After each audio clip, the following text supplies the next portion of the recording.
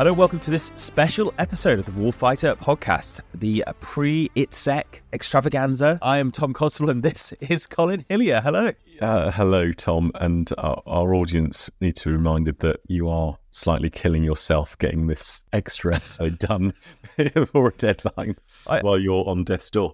Part of me thinks that I just should go scan through the legacy episodes where I've talked about either having man flu or a cold.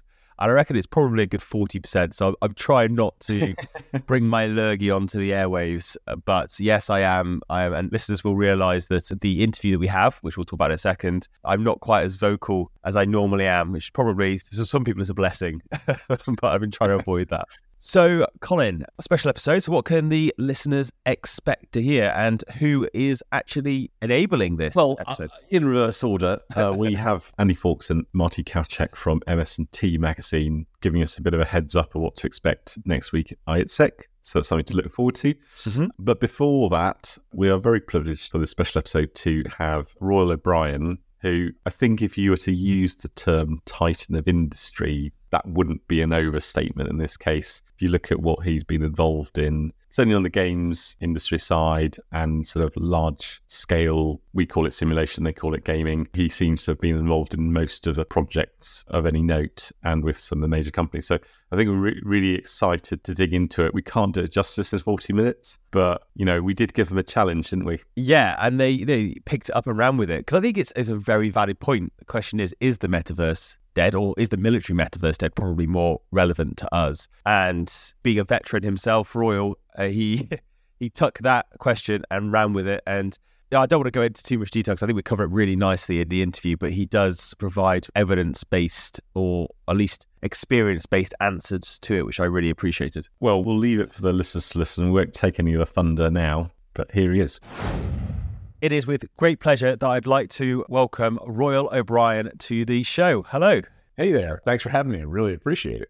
Hey, we appreciate you giving us your time. I know it's a busy time over at Hadean, and we will try to do this at lastminute.com as well to make it as relevant as possible to our listeners for ITSEC. So this is great and an awesome topic. Before we go into you and your background, I'm really happy that Hadean's willing to pick up this, I wouldn't want to call it clickbaity title, but a title that is a lot of people are thinking, which is around, is the military metaverse dead? We haven't heard a lot about it recently and based on the hype from last year. So I'm very excited to kind of hear your thoughts on that and kind of where Hadean sees the future going. Before we get into that, because I can see you're raring to go on that topic, please, for the listeners, could you just introduce yourself, give us your background and how you'll find yourself as a CTO over at Hadean? Sure. So again, my name is Royal O'Brien. I'm the global CTO over at Hadean. A little bit about my background.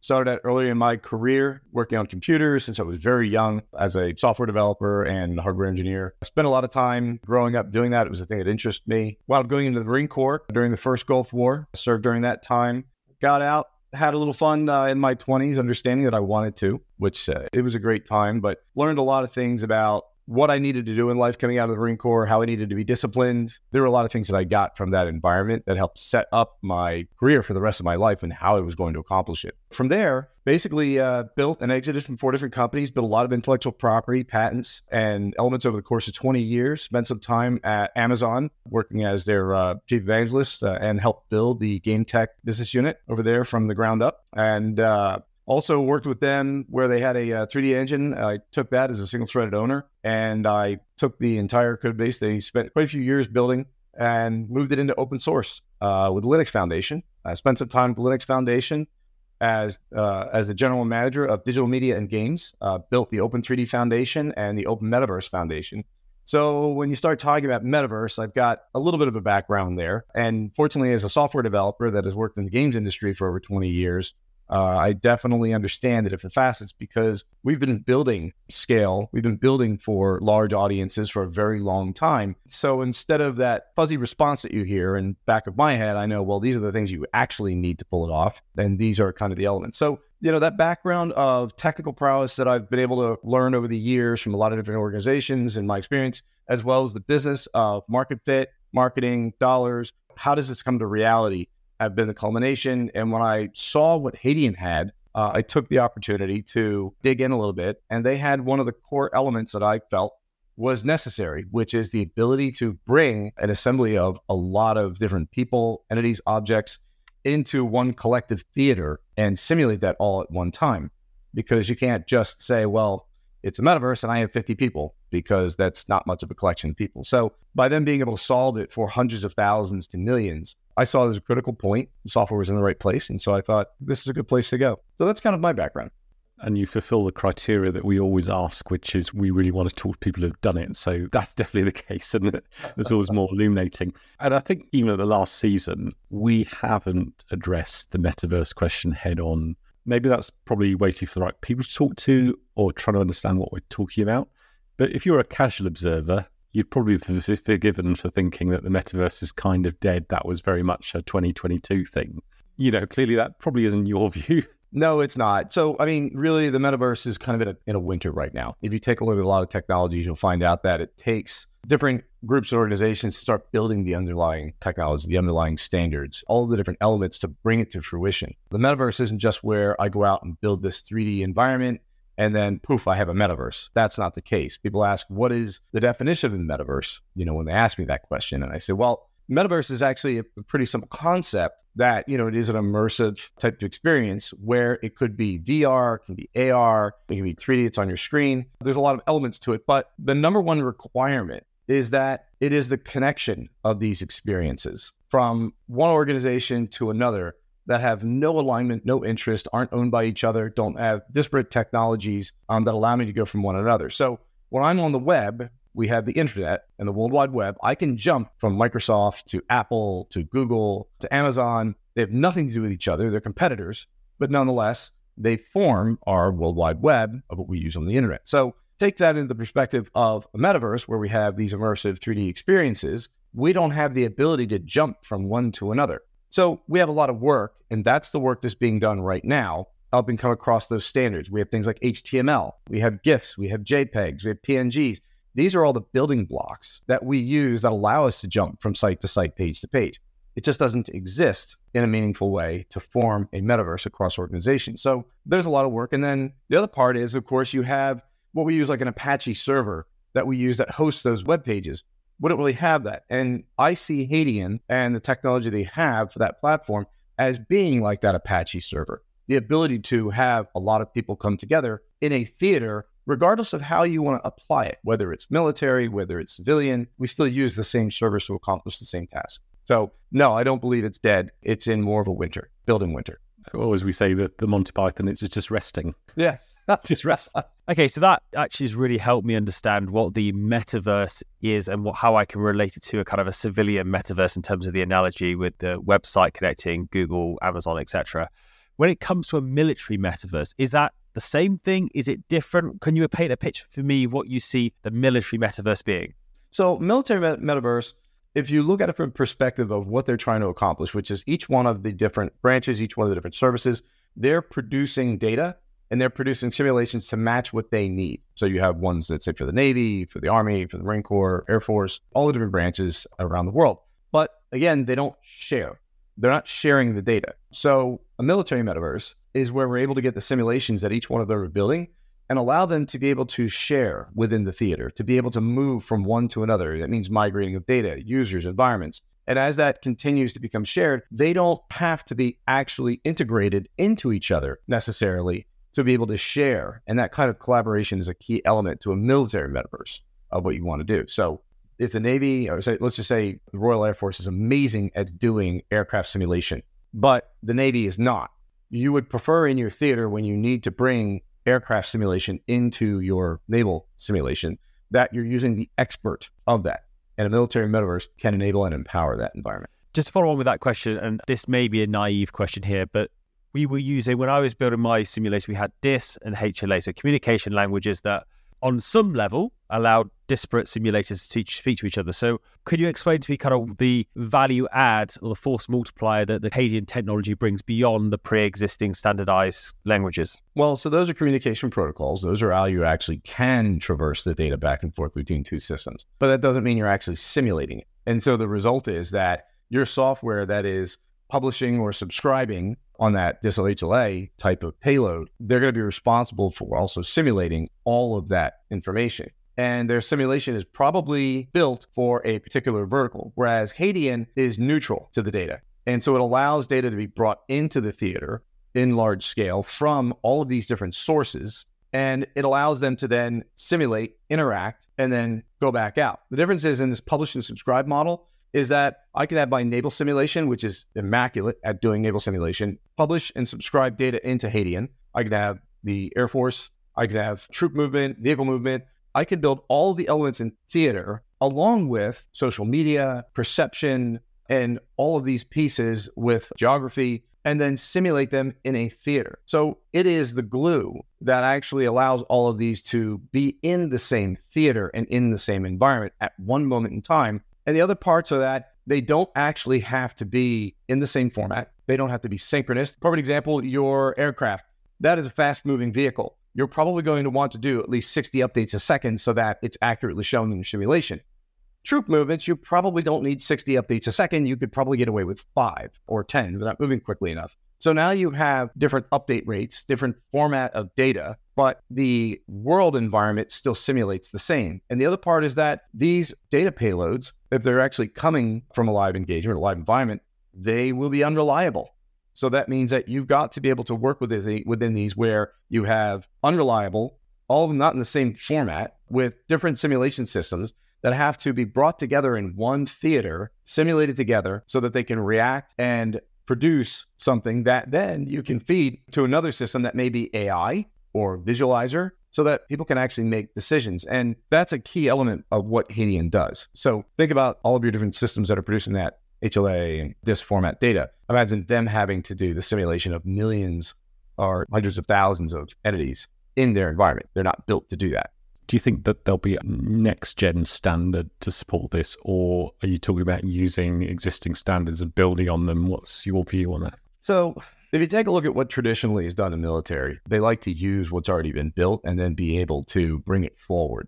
So if you try to say, well, we're going to build a whole new standard, that's going to be problematic because you're not going to get a lot of sign-off. They need to be able to use the technologies they've already built and be able to have them. And that's the reason why Hadean is a key element here, because it's neutral in the format. The bridges can be written into the system where they can publish and subscribe in that model that matches what your legacy simulation was. So it allows you to not only use what you've already built and spent a lot of money on, but bring that up and continuously update what your environment is without having to actually shut everything down or rewrite everything. So starting over from scratch, new standard, you can incorporate that as where people should and would go, but you've got to be able to account for what's been spent in the past.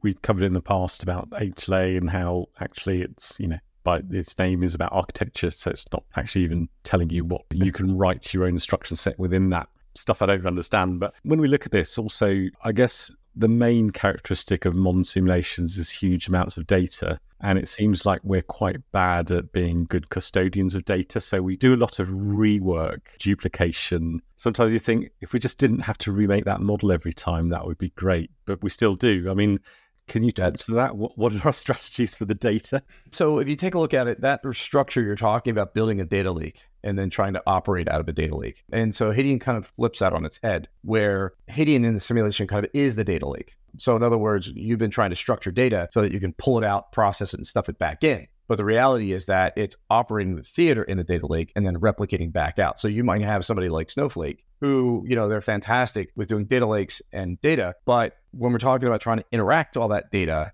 within a central environment, that becomes very difficult. But if you flip it on its head, that means that the management of the data of how it's operating in the simulation is being done by Hadean, and then it's pushed over to the data lake for update intervals.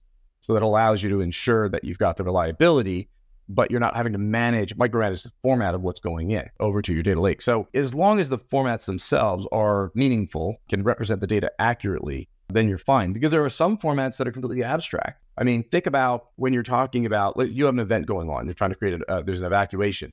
You can track the coordinates of where people are on the map. You can track the vehicles. You can track everything and the events of what are going on. But that's pretty reliable data, 32-bit values, 64-bit values, floats, things like that. But then when we start talking about sentiment and Twitter feeds, well, that's abstract text. And I have to be able to analyze what people are saying. I've got to determine the sentiment of how people are feeling, where it's going on, where they made it. So that's a completely different structure. That's a different format that's really kind of unstructured that I'll be using AI. And why is that important? Because if I'm doing an evacuation, and somebody's moving a bunch of people out, and somebody in the civilian population gets hurt, or a bomb goes off, or something happens, well, all of a sudden, Twitter starts blowing up, or the local social media. You can change that sentiment from fear to aggression, and the population can turn on those that are trying to get them out or brought them in. So think about the structure of your data that you have to deal with that kind of environment by being able to do that in a theater environment versus a static data lake. You mentioned it before I could get there, so thank you. I think large-scale simulations today are very much a mechanical Turk, right? Yes, there's a digital environment and a landscape, and there's a degree of autonomy, but actually behind it is a bunch of wires with people at the end making stuff happen. Mm-hmm. And if you extrapolate that out and say, right, we want to run these more frequently with more people, you don't have enough mechanical Turk. You're going to run out of the humans behind the scenes pulling all the wires. So what do you have to do? You have to develop some sort of semi-autonomous... I think simulations used autonomous forces quite flippantly over the years. Well, they're actually sort of procedural. They're logical things, aren't they? Follow a path. They're logical to a degree.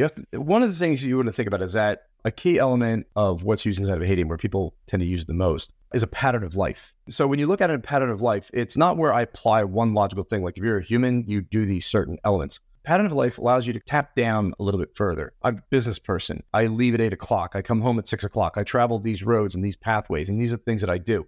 When you can establish pattern of life, male, female, age, different backgrounds, and what they're doing, and you could actually analyze this data, say you recorded a couple of weeks of video of a city and where people go and what they do, and you begin building that pattern of life of each one, then you can start using that response so that when something does happen, how will they respond? What is their action? Are they going to collect around it? Are they going to run away? And so the trick here isn't how do I simulate everything inside of one central core? It's how do I distribute the simulation to all of the different applications that are made to do that, but have the applicability of a pattern of life to alter the behavior based upon what these external simulators are. So I could have 10 different cloud instances or multi-server type environments doing simulation of vehicles, troops, of different elements. And then I can have the pattern of life that's working within Hadean that says this is how people will react. These how certain things will react as a pattern of life. So it's somewhat mechanical, procedural, but when you're talking about core logic versus AI influenced, well, now you're talking about what we perceive as chaos, but is nothing more than the culmination of a lot of events that have particular personalities and patterns that are occurring in the same environment. And so a lot of the work that Hadean have been working on is the spatial computing side. Can you just talk about that and the impact of the latest generation of AI on that? And I confess this is an area I don't understand, so please keep it simple. Yeah, start with what is spatial computing, and we could kind of move from there. Yes. Yeah, I mean, spatial computing is basically where you're able to take a specific area, and it can be as big as you want or as small as you want.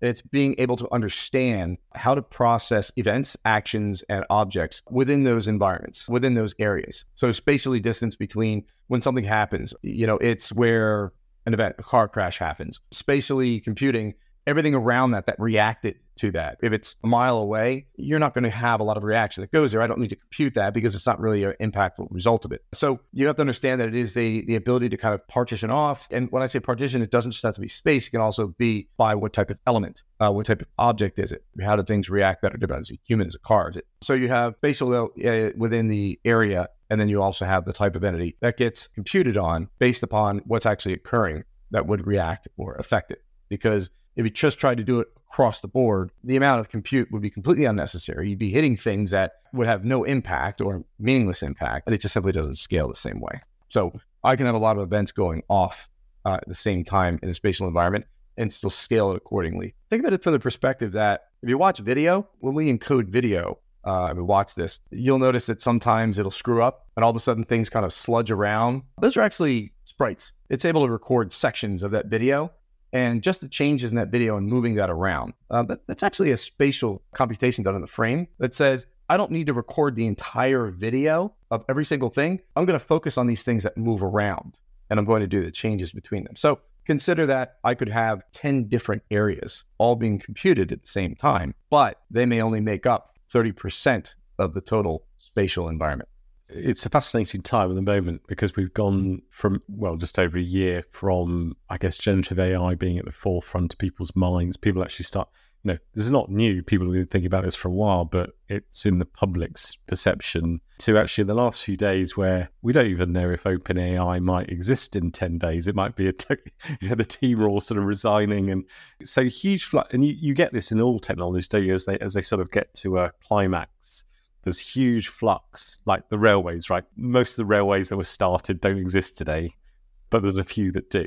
And you see that all through certainly the early days of the internet. Well, how do you see this impact of effectively off-the-shelf AI? How do we make sense of it? How do we use it in this context?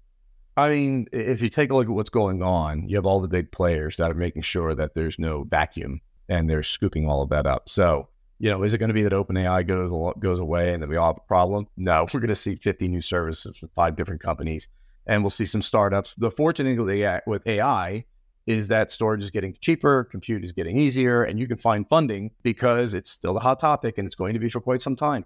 It's a matter of how you wield that. It's not like you have Midjourney, there's so many of them that are out there now. And it's a matter of what's being done, how it's being done, that meets a particular vertical. So, are we going to have something happen to OpenAI? Are we going to have a big vacuum? Trust me, it'll get filled quickly. And you'll see the open source community will also push to kind of drive a shared environment. I guarantee you'll probably see something come up out of that as well, because that's just a part of how it's always evolved. I mean, it's not like, at one point we used to have DBase, right? And I'm going back in time by quite a bit. I mean, SQL Server and, Oracle and all, but now you've got things like, MySQL that are both open source and community driven. And you've got, different databases and different things. So don't think that just because one technology didn't survive a generation that it's dead. Somebody will fill the void when there is a need. And on the sort of security and ethics side of this, I guess I struggle with the use cases that describe it well. But what sort of things should we be aware of? So these things are always double-edged swords, aren't they? They've got great potential. When I was building the Metaverse Foundation, ethics and those things were a big concern. And here's why. Because take into account that you can have an AI-driven NPC, non-player character. So I am in this environment, I'm interacting with others, but do I know that it's someone else? Can I make an AI that is able to simulate and act like a human as close as possible? I already know I can have a conversation. I've already seen AI where they've had it do a task where it talks to a bank agent and got them to convince to drop like $100 and some in late bank fees. And they had AI purely do the whole conversation to convince them. This was like maybe a year and a half ago, I think. It was really cool. But my point is that bridging between what we think is another person and what is a simulation or AI is part of the problem. And I'm just giving you one example because you said where can you apply it? Because I can also listen to all the conversations. I can look at all the chat. I can determine the sentiment if you are feeling good or you're feeling bad or if you're feeling depressed. And I could be a sick individual who decides I'm going to write a bot that preys upon people that have depression and convince them to commit suicide. Well, there's an ethics play right there of how do you prevent people or kids, teenagers, from being pursued by AI agents that act like humans and convince them to do things they otherwise shouldn't. Because if I can spend an hour convincing a bank teller to drop some finance charges, it's not going to be hard for me to pursue somebody who already has an issue or to sway them in my direction politically, ethically, mentally. So there are some serious ramifications. And that's just interaction. I even talked about data and all the elements. The other side of that coin is something which is a question always raised with AI is how do we trust it? Almost that we're to the point that AI has to be held to a much higher level than even humans make mistakes all the time. I can give you bad advice because I don't know better, right? So, but we're expecting much more of AI. I mean, here's the thing. If you think you're going to be able to detect AI, you won't. It'll get good enough that you can't detect it. And if you think you can get AI to detect AI, newsflash, you won't. That's been proven already, hasn't it? That the AI detectors fail. That's right. Well, it's a cat and mouse game. And the reality is it's like hacking, right? You think you'll ever finish hacking in the world? You'll never catch it. It's a cat and mouse game. Fortunately and unfortunately, AI has the flexibility of being so variable that it is anything. It is always in a fluid state that you cannot nail down. And that's part of the power of AI when we talk about military environments and use case, because there are things that we can process as people when we're looking at like a multi-service, multi-domain environment and we're simulating that. We can only perceive certain elements of it, okay? But AI can take that multi-domain, like we talked about earlier, how we have all these different services that are feeding into Hadean and all these different domain systems, take that information that's happening and create horizontal processing, where it's not just a vertical slice, like I'm the ground troops, I'm the vehicles, but more about the horizontal line of what are the trends of rain across the entire domain, and what is the impact of fuel costs, or how does it affect movements when you're looking at all of these things happening. And I'm doing a very simplistic case, but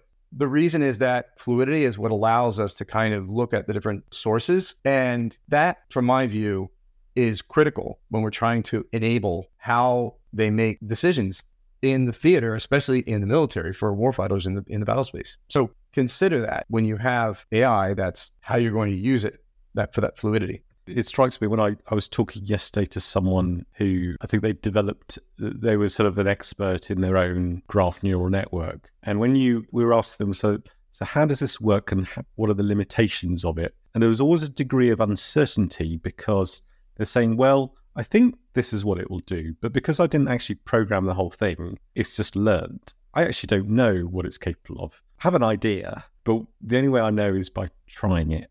Yeah, that's because the reason is that if you're thinking about it, it is a trained environment. This isn't a logical environment. You're training it with a, look, if we had the brains of deep thought, and we know the answer is 42, we would be able to understand, like if you remember from Douglas Adams, right? It could calculate every grain of sand in a sandstorm in real time. If we could understand and comprehend every single data point in a data source and how the outcome of that relates to others in a relationship, then we would understand and be able to explain learned models down to the kind of precision. But we can't, or we could, but it would be a lifetime to understand it, which is not worth it. Let's face it, we need to upgrade the compute power for that. We're not that good at that level. You end up rebuilding the computer to ask the right question. That's right. That's right. So now we have to live in a world of abstract where we know we can't process that. And so the answer will be, I don't know. It's not that I can't know. It's just I won't be able to know in a time interval that's enough to answer your question in a meaningful way. I can give you an estimation. And so that person who is the self-made expert, they're right. They won't know. They couldn't know. And if they did, boy, that would be a waste of their talent.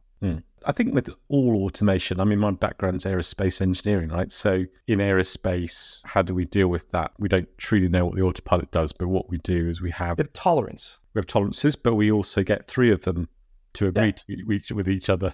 That's the one strategy.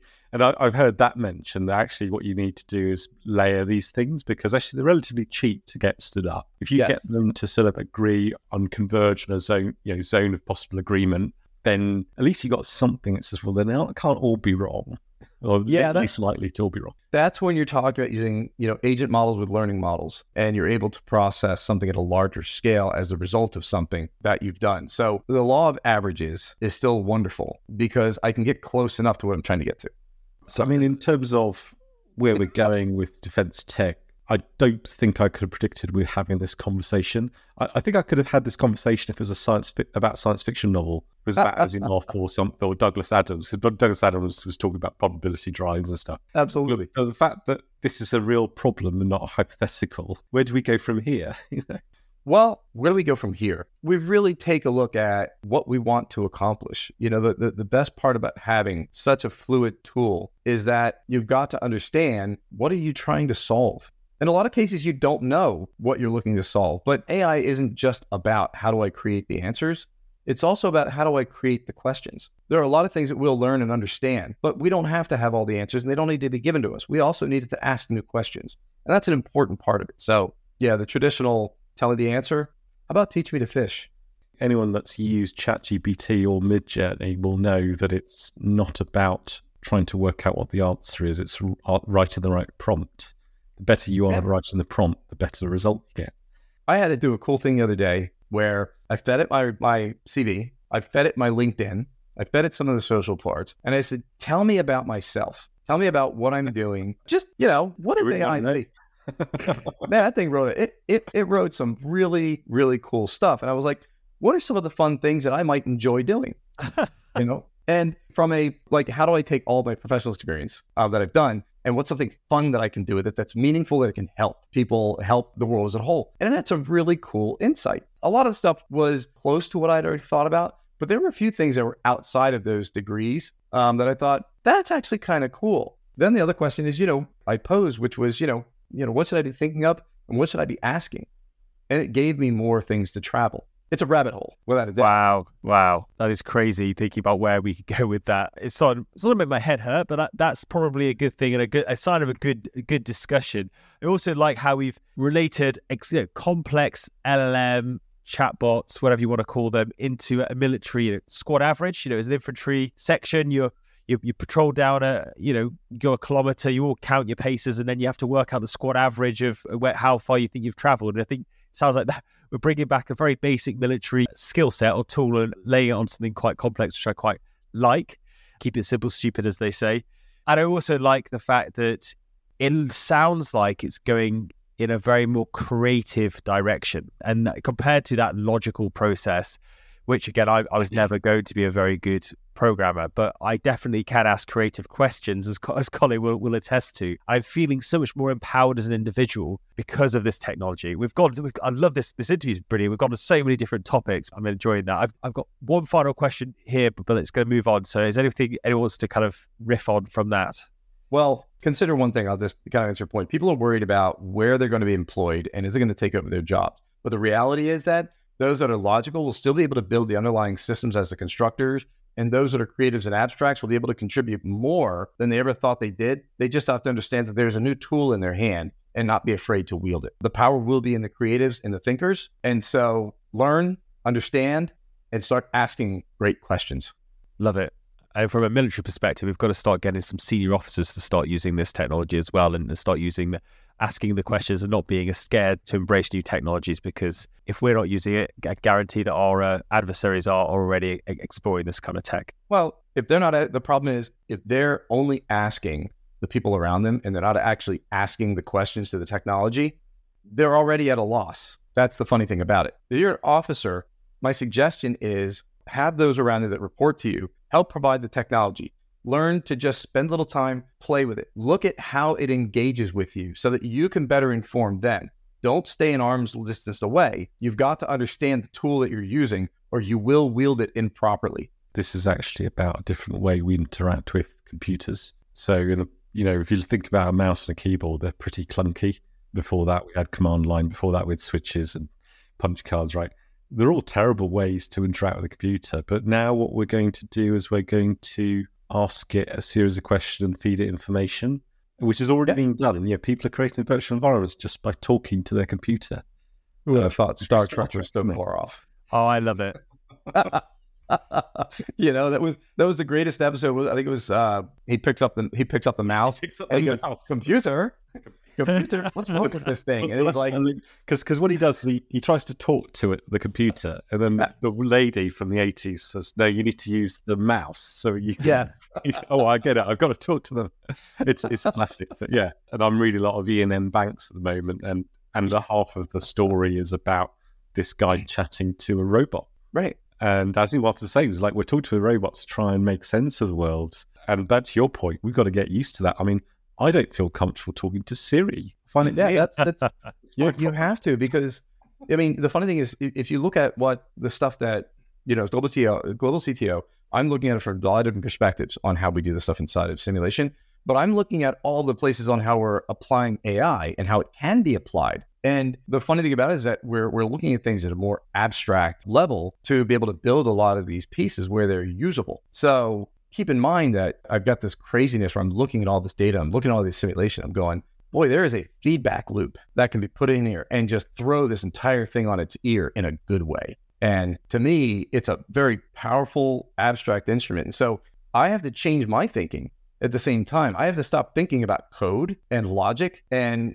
think about it from creative attack angle and how it will create an imbalance just from changing a term. One word, now words are power. Think about that. They always have been with humans, but now you're talking about something at a much larger scale. I mean, they're already saying that writing code will be something of the past, and actually we're just chatting to one of our engineers, and now, in the past 18 months, they write less code now. They deliver more, but they write less code. Well, again, it goes back to the creatives. Being more creative. AI is still maturing on writing code. It's great at boilerplate, but you still got to refine it quite a bit. But you're right, it will keep getting better and better because there's so much data, there's so much code out there. The training on that is insane. You're talking about trillions of lines of code you can feed this thing. Okay, well, thank you very much for that conversation. These interviews, when it feels like he's just chatting to someone down the pub about technology and getting excited about it together, I think is really hitting the nail on the head for the tone we're trying to achieve. So thank you for that, Royal. My last question, and it is a tough one, and no one's going to hold you to this at all, but if you had to wave your magic wand, or we could jump ahead 5 or 10 years in the military sphere when it comes to this type of technology, and specifically, let's take application of Hadean or Hadean type technology, how do you think things are going to change? And what could it look like for a junior officer, junior NCO? That's the difference from now. The difference here is that they'll be able to create scenarios that otherwise would have devastating effects if they occurred in real life. So imagine simulating a large-scale attack. Well, when it happens, it's already happening and the information is going to be there. But being able to simulate that in a larger scale and the ramifications of what happens in each economy, what happens in the different countries, what happens in the political environment, what happens not just from these number of troops, but being able to understand that taking this angle of approach is going to have this kind of resource loss, political capital, and we'll have a lot of these pieces that go along with it.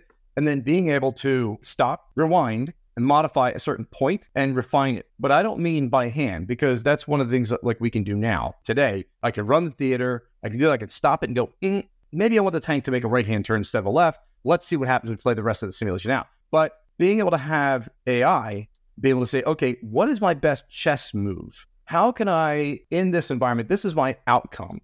I want to lose the least number of people. I want to have the most number of resources to be not damaged. I want to consume the least amount. I want to take the least amount of time. There are a lot of knobs that we will need to turn and they will need to modify and balance each other. But being able to construct the environment like we write a paper and have it produce that environment, simulate it, produce the outcome, and be able to do that analysis and adjust. And because, the reality is if we take a look, in the military space, that's the end game. How do I get the best outcome with the least amount of resource, destroyed or taken off the field? And how do I do this in a meaningful way that allows me to move to my next objective? So really, if I take a look at this environment with military metaverse, where they're able to share the different theater environments with the expertise that's done in each one and have that form of automation to make those better decisions quickly, that allows the military to better inform what the communication will be at the political level. That allows information. Remember, change the environment, change the sentiment, and change the outcome. And we very much rely on communication, and we always will, as long as we don't become beholden to it. It is our obligation to interpret and to act, not just follow.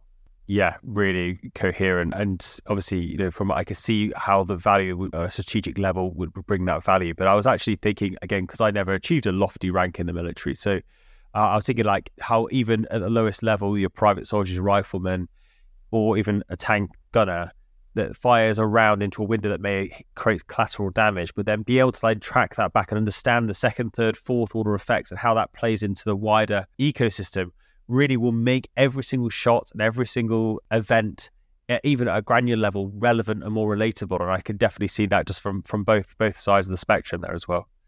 Yeah, well, it's a refinement.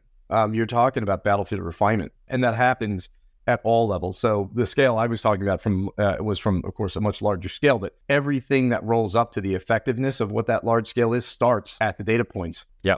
How you shoot, where you shoot, why you shoot, why you move into a position, what is a favorable, unfavorable, that's going to have impact, because if you find out that after the simulation that those troops were eliminated, and that means that that's not there to protect it, you've got to create other forces. That has a major impact that has a rippling effect, kind of the old concept of a beating of a butterfly wing. And in AI, in these large scale simulation environments, those things are they will happen. But gaining the insight ahead of time of what's possible, you can now use the point we brought up earlier, which is the law of averages, to make the best educated decision. And that's really what we want to accomplish, is making the best educated decision, because nothing is definitive.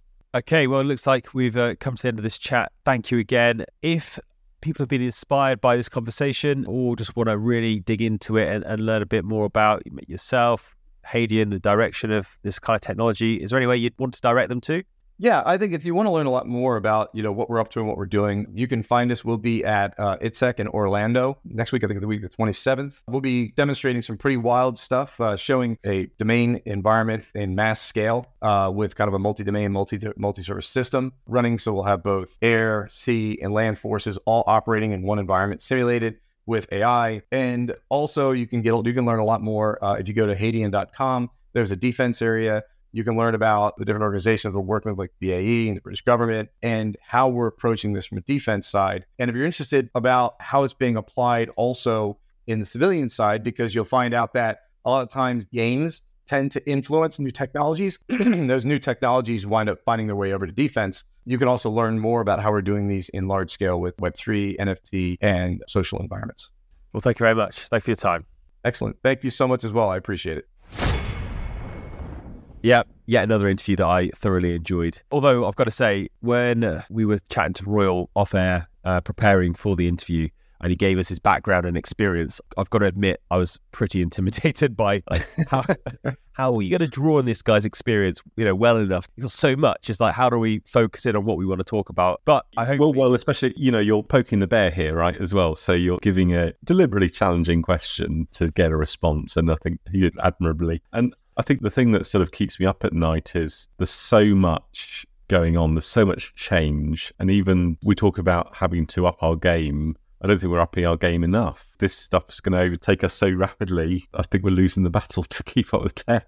Yeah, 100%. And that was when I was talking to, was it Rory Henderson-Begg a couple of episodes back, and talk about how forward-leaning defence organisation would not be looking to try and keep up with defence, but actually go, right, well, let's try and aim off to try and get ahead of it, because invariably if you try and get ahead of it, you probably might, if you're lucky, keep up with it. You might just about keep up. But either way, it's better than being behind with technology, especially when we're talking about life and death, war-based decisions where our adversaries are looking to continually get one up on us, right? Yeah, and there's some good chats about, we've got to use this stuff responsibly and stuff, but as you say, our adversaries may not. What are you going to do if someone else used technology against you? Well, you haven't got much choice, but... The next episode we've got a great interview with someone who actually covers the challenges of AI and the risks going forward as well. So I think that feeds quite nicely into that. Yeah, it's always going to come back to us. So thanks again to Royal and Hadian for getting us going. Thanks for keeping Tom overworked. And we'll move on to introduce Andy and Marty to give us a bit of heads up on what's happening next week in Orlando. Yeah, you lucky people if you're going. Enjoy the sun, enjoy the bars, enjoy the networking, enjoy the learning about new technology, and I'll hear all about it when you come back. I am very pleased to be able to introduce certainly one old friend and one new friend, but two people now from MS&T. Marty Kalchek, who's the editor of MS&T, and Andy Fawkes, who obviously our listeners will know of old from season 1. Both come on to tell us a bit more about what's going on next week, which is a big deal, Tom, isn't it? It is a big deal. I'm back. Andy, welcome. As in back by popular demand, I must say. I'm delighted to be back. Good to be back again, and reminds me of the good old days. Yeah. So for those listening, this episode is all about giving that 15-minute, all you need to know, what you should know about going to ITSEC. So maybe you're not going and you've got FOMO and you want to know what you're missing out on, or you are going and maybe you've downloaded this prior to a flight and you've got that kind of 15-minute update and then going on to the interview a little bit later on. So I'm really glad that you've both given us your time, your wisdom and experience of multiple ITSECs going forward. Pleasure.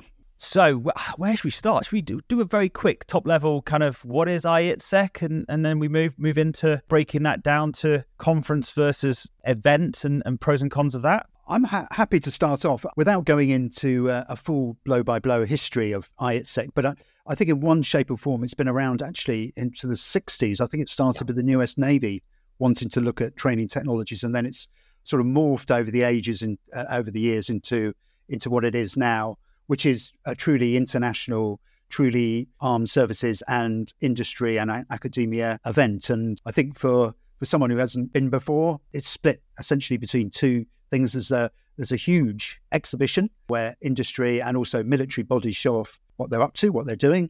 And also there's a conference that runs alongside. And there's certainly, if you research in this area, you'll see lots of ITSEC papers over the years have come there. So it does try to sort of push the boundaries of knowledge in this area, as well as obviously showing what's on sale right now, so to speak. Would that be fair enough, Marty? Fair enough. Andy, I think what I've found very, very interesting about the ITSEC over the last maybe 5 to 10 years is the way it's still kept a focus on simulation and training, but yet it's kind of taken a few off-ramps, as I'll call it, maybe outside of traditional military simulation and training, gone in to cover some of the adjacent spaces. For instance, medical, engineering, and things like that, still very, very closely aligned with the military. But again, the focus is there. So again, just kind of a snapshot of what's on the mind of some of the exhibitors that are there, some of the customers that are there, the delegates. So yeah, I think you were right on, Andy. Thank you, Marty. I think for those who don't go, like myself, I will say I did go 15 years in a row. So I've certainly done my time. I did that both as MOD, UK Ministry of Defence, and as industry. So I think you do get two different perspectives from that. And certainly, I think more on the government side, it's traditionally because a lot of people go. I wouldn't say everyone goes, but a lot of people go. And therefore, it's a good place to meet. So there are I would say to someone who's not going, who is going, who needs to think about what your priorities are. Because if it is just to meet people, are you going to find time to go on the exhibition? And not just for the big companies, but the smaller ones. And also, if you have paid for the conference as well, are you going to make time for the conference? Are you going to make sure you program it in and not keep it in your diary? Because the time will go really quickly and you'll be really busy and get really tired because it's a huge space you're walking up and down. Yeah, guilty of that. The 2 times that I've been, I was too busy in the trenches making sure the thing that I was demoing didn't fall over. I didn't get an opportunity to actually really take advantage of it. So is it Marty, was it Andy? Who should I talk to about give a kind of a top level overview of some of the keynotes to go and look at or key events to go and look at for this ITSEC 2023? Sure.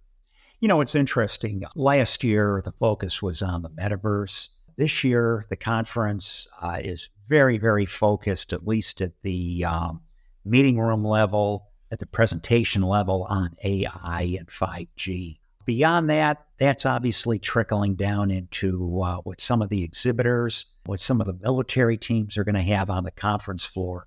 Again, you can see that with some of the press releases that we've had at www.halldale.com. For instance, Bohemia Interactive Simulations has noted that their VBS4 state-of-the-art autonomous capability will be on display. And again, we've seen hints of what some of the other exhibitors are going to be having in terms of AI. Andy, I don't know if you have any other key areas that you've picked up, areas of interest. I'll defer to you before I can continue. I mean, for me, and I first went in the year 2000.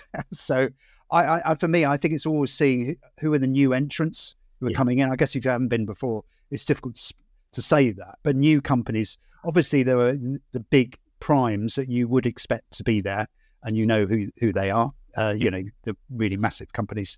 But also it's really interesting, perhaps, to no offense to big companies, is to look for the innovation of those small companies. But you've got to you've got to spend the time to go to those small companies that tend to be maybe more around the edges. But I think it's not just new entrants and, say, defense companies, because I'll probably just change what I've said in the sense, because there are actually big companies there who are traditionally non-defense. So there are certain companies that do games engines, for example, that are there. I think there's a whole host of XR companies, some of which I don't think have exhibited there before.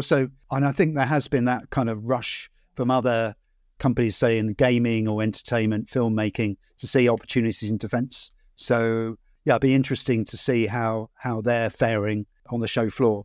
Andy, I think some of the most beneficial discussions I've had at the ITSEC have been with, and I think you've alluded to this, some of the what I'll call the second and third tier companies, obviously outside of the OEMs. Something that I've found very interesting for those that are going to be there is to maybe grab what I'll call an ecosystem map. I don't care if you want to go to a supplier of a game engine, a supplier of XR content or whatever.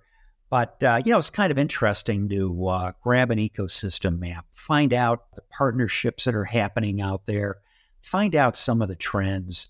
And again, I think it's a great value just to kind of get a glimpse from that perspective on actually what's out there. From my experience, it's also important to really try and learn as much as you can during the week and speak to as many different people as you can, because you have best intentions. You think, I'll take that brochure away, a leaflet, and you might read it on the aircraft flying back or whatever. Right. And really, do you ever look at it again? I don't know. But I guess a lot of it is about building and maintaining relationships with people. I mean, there's no easy way of doing this. Although I think, it's like a best laid plan. It's also important to perhaps encourage that sort of serendipitous situation where you meet people that you didn't expect to, or saw a company that you didn't expect to meet. When I went, I'm not saying I was important, but it tended to be like I had a whole calendar full of events I had to go to anyway. So there was very little time to make flights serendipitous. So if you are important, try and make some time in your diary to just have a wander around. And as I say, if you've got time, obviously try the conference as well. Andy, I don't know if we've mentioned this, but maybe just to back up a little bit, just to kind of, again, frame things for some that are going to be there. They have 4 days. If I'm recalling correctly, I think the main events, the exhibition hall, will be open Monday afternoon of next week. Going to be closing mid or early afternoon on that Thursday. But don't get lulled by that. There's still a heck of a lot of activity on the conference floor, up in the meeting rooms. Something I'm going to try to do again this year, Andy, if I can do it, is listen to some of the service and industry senior leaders talk at the leadership forums that they have featuring Army, Navy, Air Force, and others. So once in a while, you'll get a glimpse or key insight from hearing some of the senior bosses talk. But anyway, I'm going to try to make time again this year for that. That's a great call, to try and get to the keynotes at the beginning. I think the other thing I wanted to just talk about briefly is the conference itself. So this year's theme is Sustaining a Global Force in a Digital World. So you expect the papers to focus on that, ideally. So that it's about how humans will operate in our more digital world, but also how digital technologies can support global military readiness. So I think that's the theme this year. It's interesting. I think also, obviously, there's things that happened since, I guess, all those papers were selected, like the conflict in Israel-Palestine at the moment. And obviously, Ukraine is still there. So whether current operations, let's say, or current conflict will maybe change some of the discussions. I mean, I can't help but make a comment there that this is a really interesting time, because I know when those papers would have been submitted and the requests put out, and certainly we've seen a lot of the issues raised. The area of interest really has changed in the last 12 months in terms of what we should be looking at for industry and technology to address, hasn't it? Absolutely, Colin. I mean, technology, everyone, well, not everyone, but lots of people say technology is moving fast, but I think it's moving faster. And, how many releases of XR headsets are there just in this last year? I mean, although I don't see Meta there. Actually, I just want to talk about AI for a second, just as amusing. I use the latest ChatGPT-4 to count how many exhibitors there are, because there is an exhibitor list. And I just typed in, look at this webpage and count the number of exhibitors. Anyway, long story short, it came up with 515. Now, some of those might be duplicates, but isn't that truly amazing that you can, if it's around that figure, it's more than last year. I've got the stats in front of me from last year. So exhibitor visitor numbers around about 5,700. Conference attendees, 4,800, exhibit personnel, 7,000, international visitors, 1,900 from 61 countries, and exhibiting companies, 452. So there you go. Yeah, so if ChatGPT is within 10%, I guess it's possibly is a bit more than last year. But they don't seem to publish that until after the event. And just a quick cursory glance through the website. Some other things to look forward to is the Serious Games competition.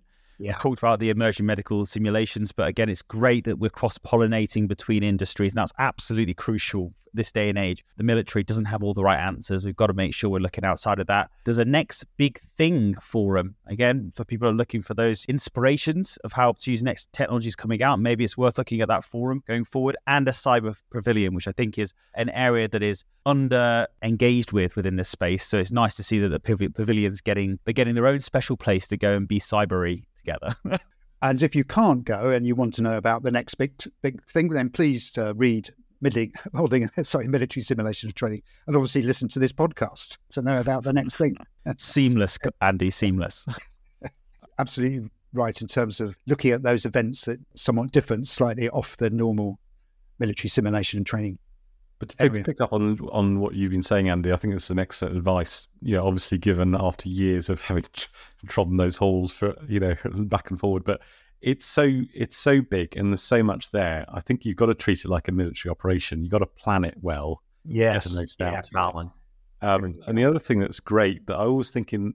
By the way, none of this advice I'm going to follow myself. So an adaptable plan, Colin. Yeah, but definitely plan it. But also, there's a wealth of those technical brains that you can actually go and talk to. So there's marketing, there's advertising, and there's people sort of trying to show off what they do. But actually, when you go to those stands, you can speak to people who really have done it. Ask them. They'll tend to be engineers and they can't help but tell the truth, which is a great thing. So if you really want to find the ground truth, it's very revealing if you've got the time diligence. Right. Great advice. Okay, so as we're coming to the end of this little ITSEC update, is there anything left, any last little bits of advice or wisdom that you guys want to bestow upon listeners before we close this out? No, I think it's extremely valuable to go to the military stands. So for those who don't know, particularly the US, but they will have their own stands, like say the US Navy or the US Army, and they will be showing off the products that probably they've paid for, but also what they're doing internally. And also you see what customers, heaven forbid we actually speak to customers, but it's really good to go to the customer and see what they want. And it isn't just US, or maybe I'm sure there'll be other nations there, but also NATO. They normally have a big stand there showing what they're doing and their programs of work. So I think it's really valuable to do that. I saw that last year, Andy. I thought that was really good. Again, an example of where the Americans do things very well, where they have, hey, this is the customer, this is the end user, and these are the guys that built it who are part of industry. And so you talk to a range of people and you get to the ground truth of this stuff and understand how it's used, not necessarily the speeds of this thing. So, I think another thing you could do if you aren't able to obviously see everything is to keep track of the PR that's going on around the show, because although you might have a view on PR, it actually literally says what the companies are going to be showing off. So that might be helpful in terms of looking at their social media or looking at the MS&T newsletter, of course, where we do push out the PR that companies are pushing out. And it also may say, when they have special events, because particularly the bigger companies, they may have special events through the week, and it might be a chance to speak to the CEO or whoever. Exactly. So, Perfect. So thank you very much for coming along and giving us an intro. Safe travels to all those that are attending, and we'll see you on the other side.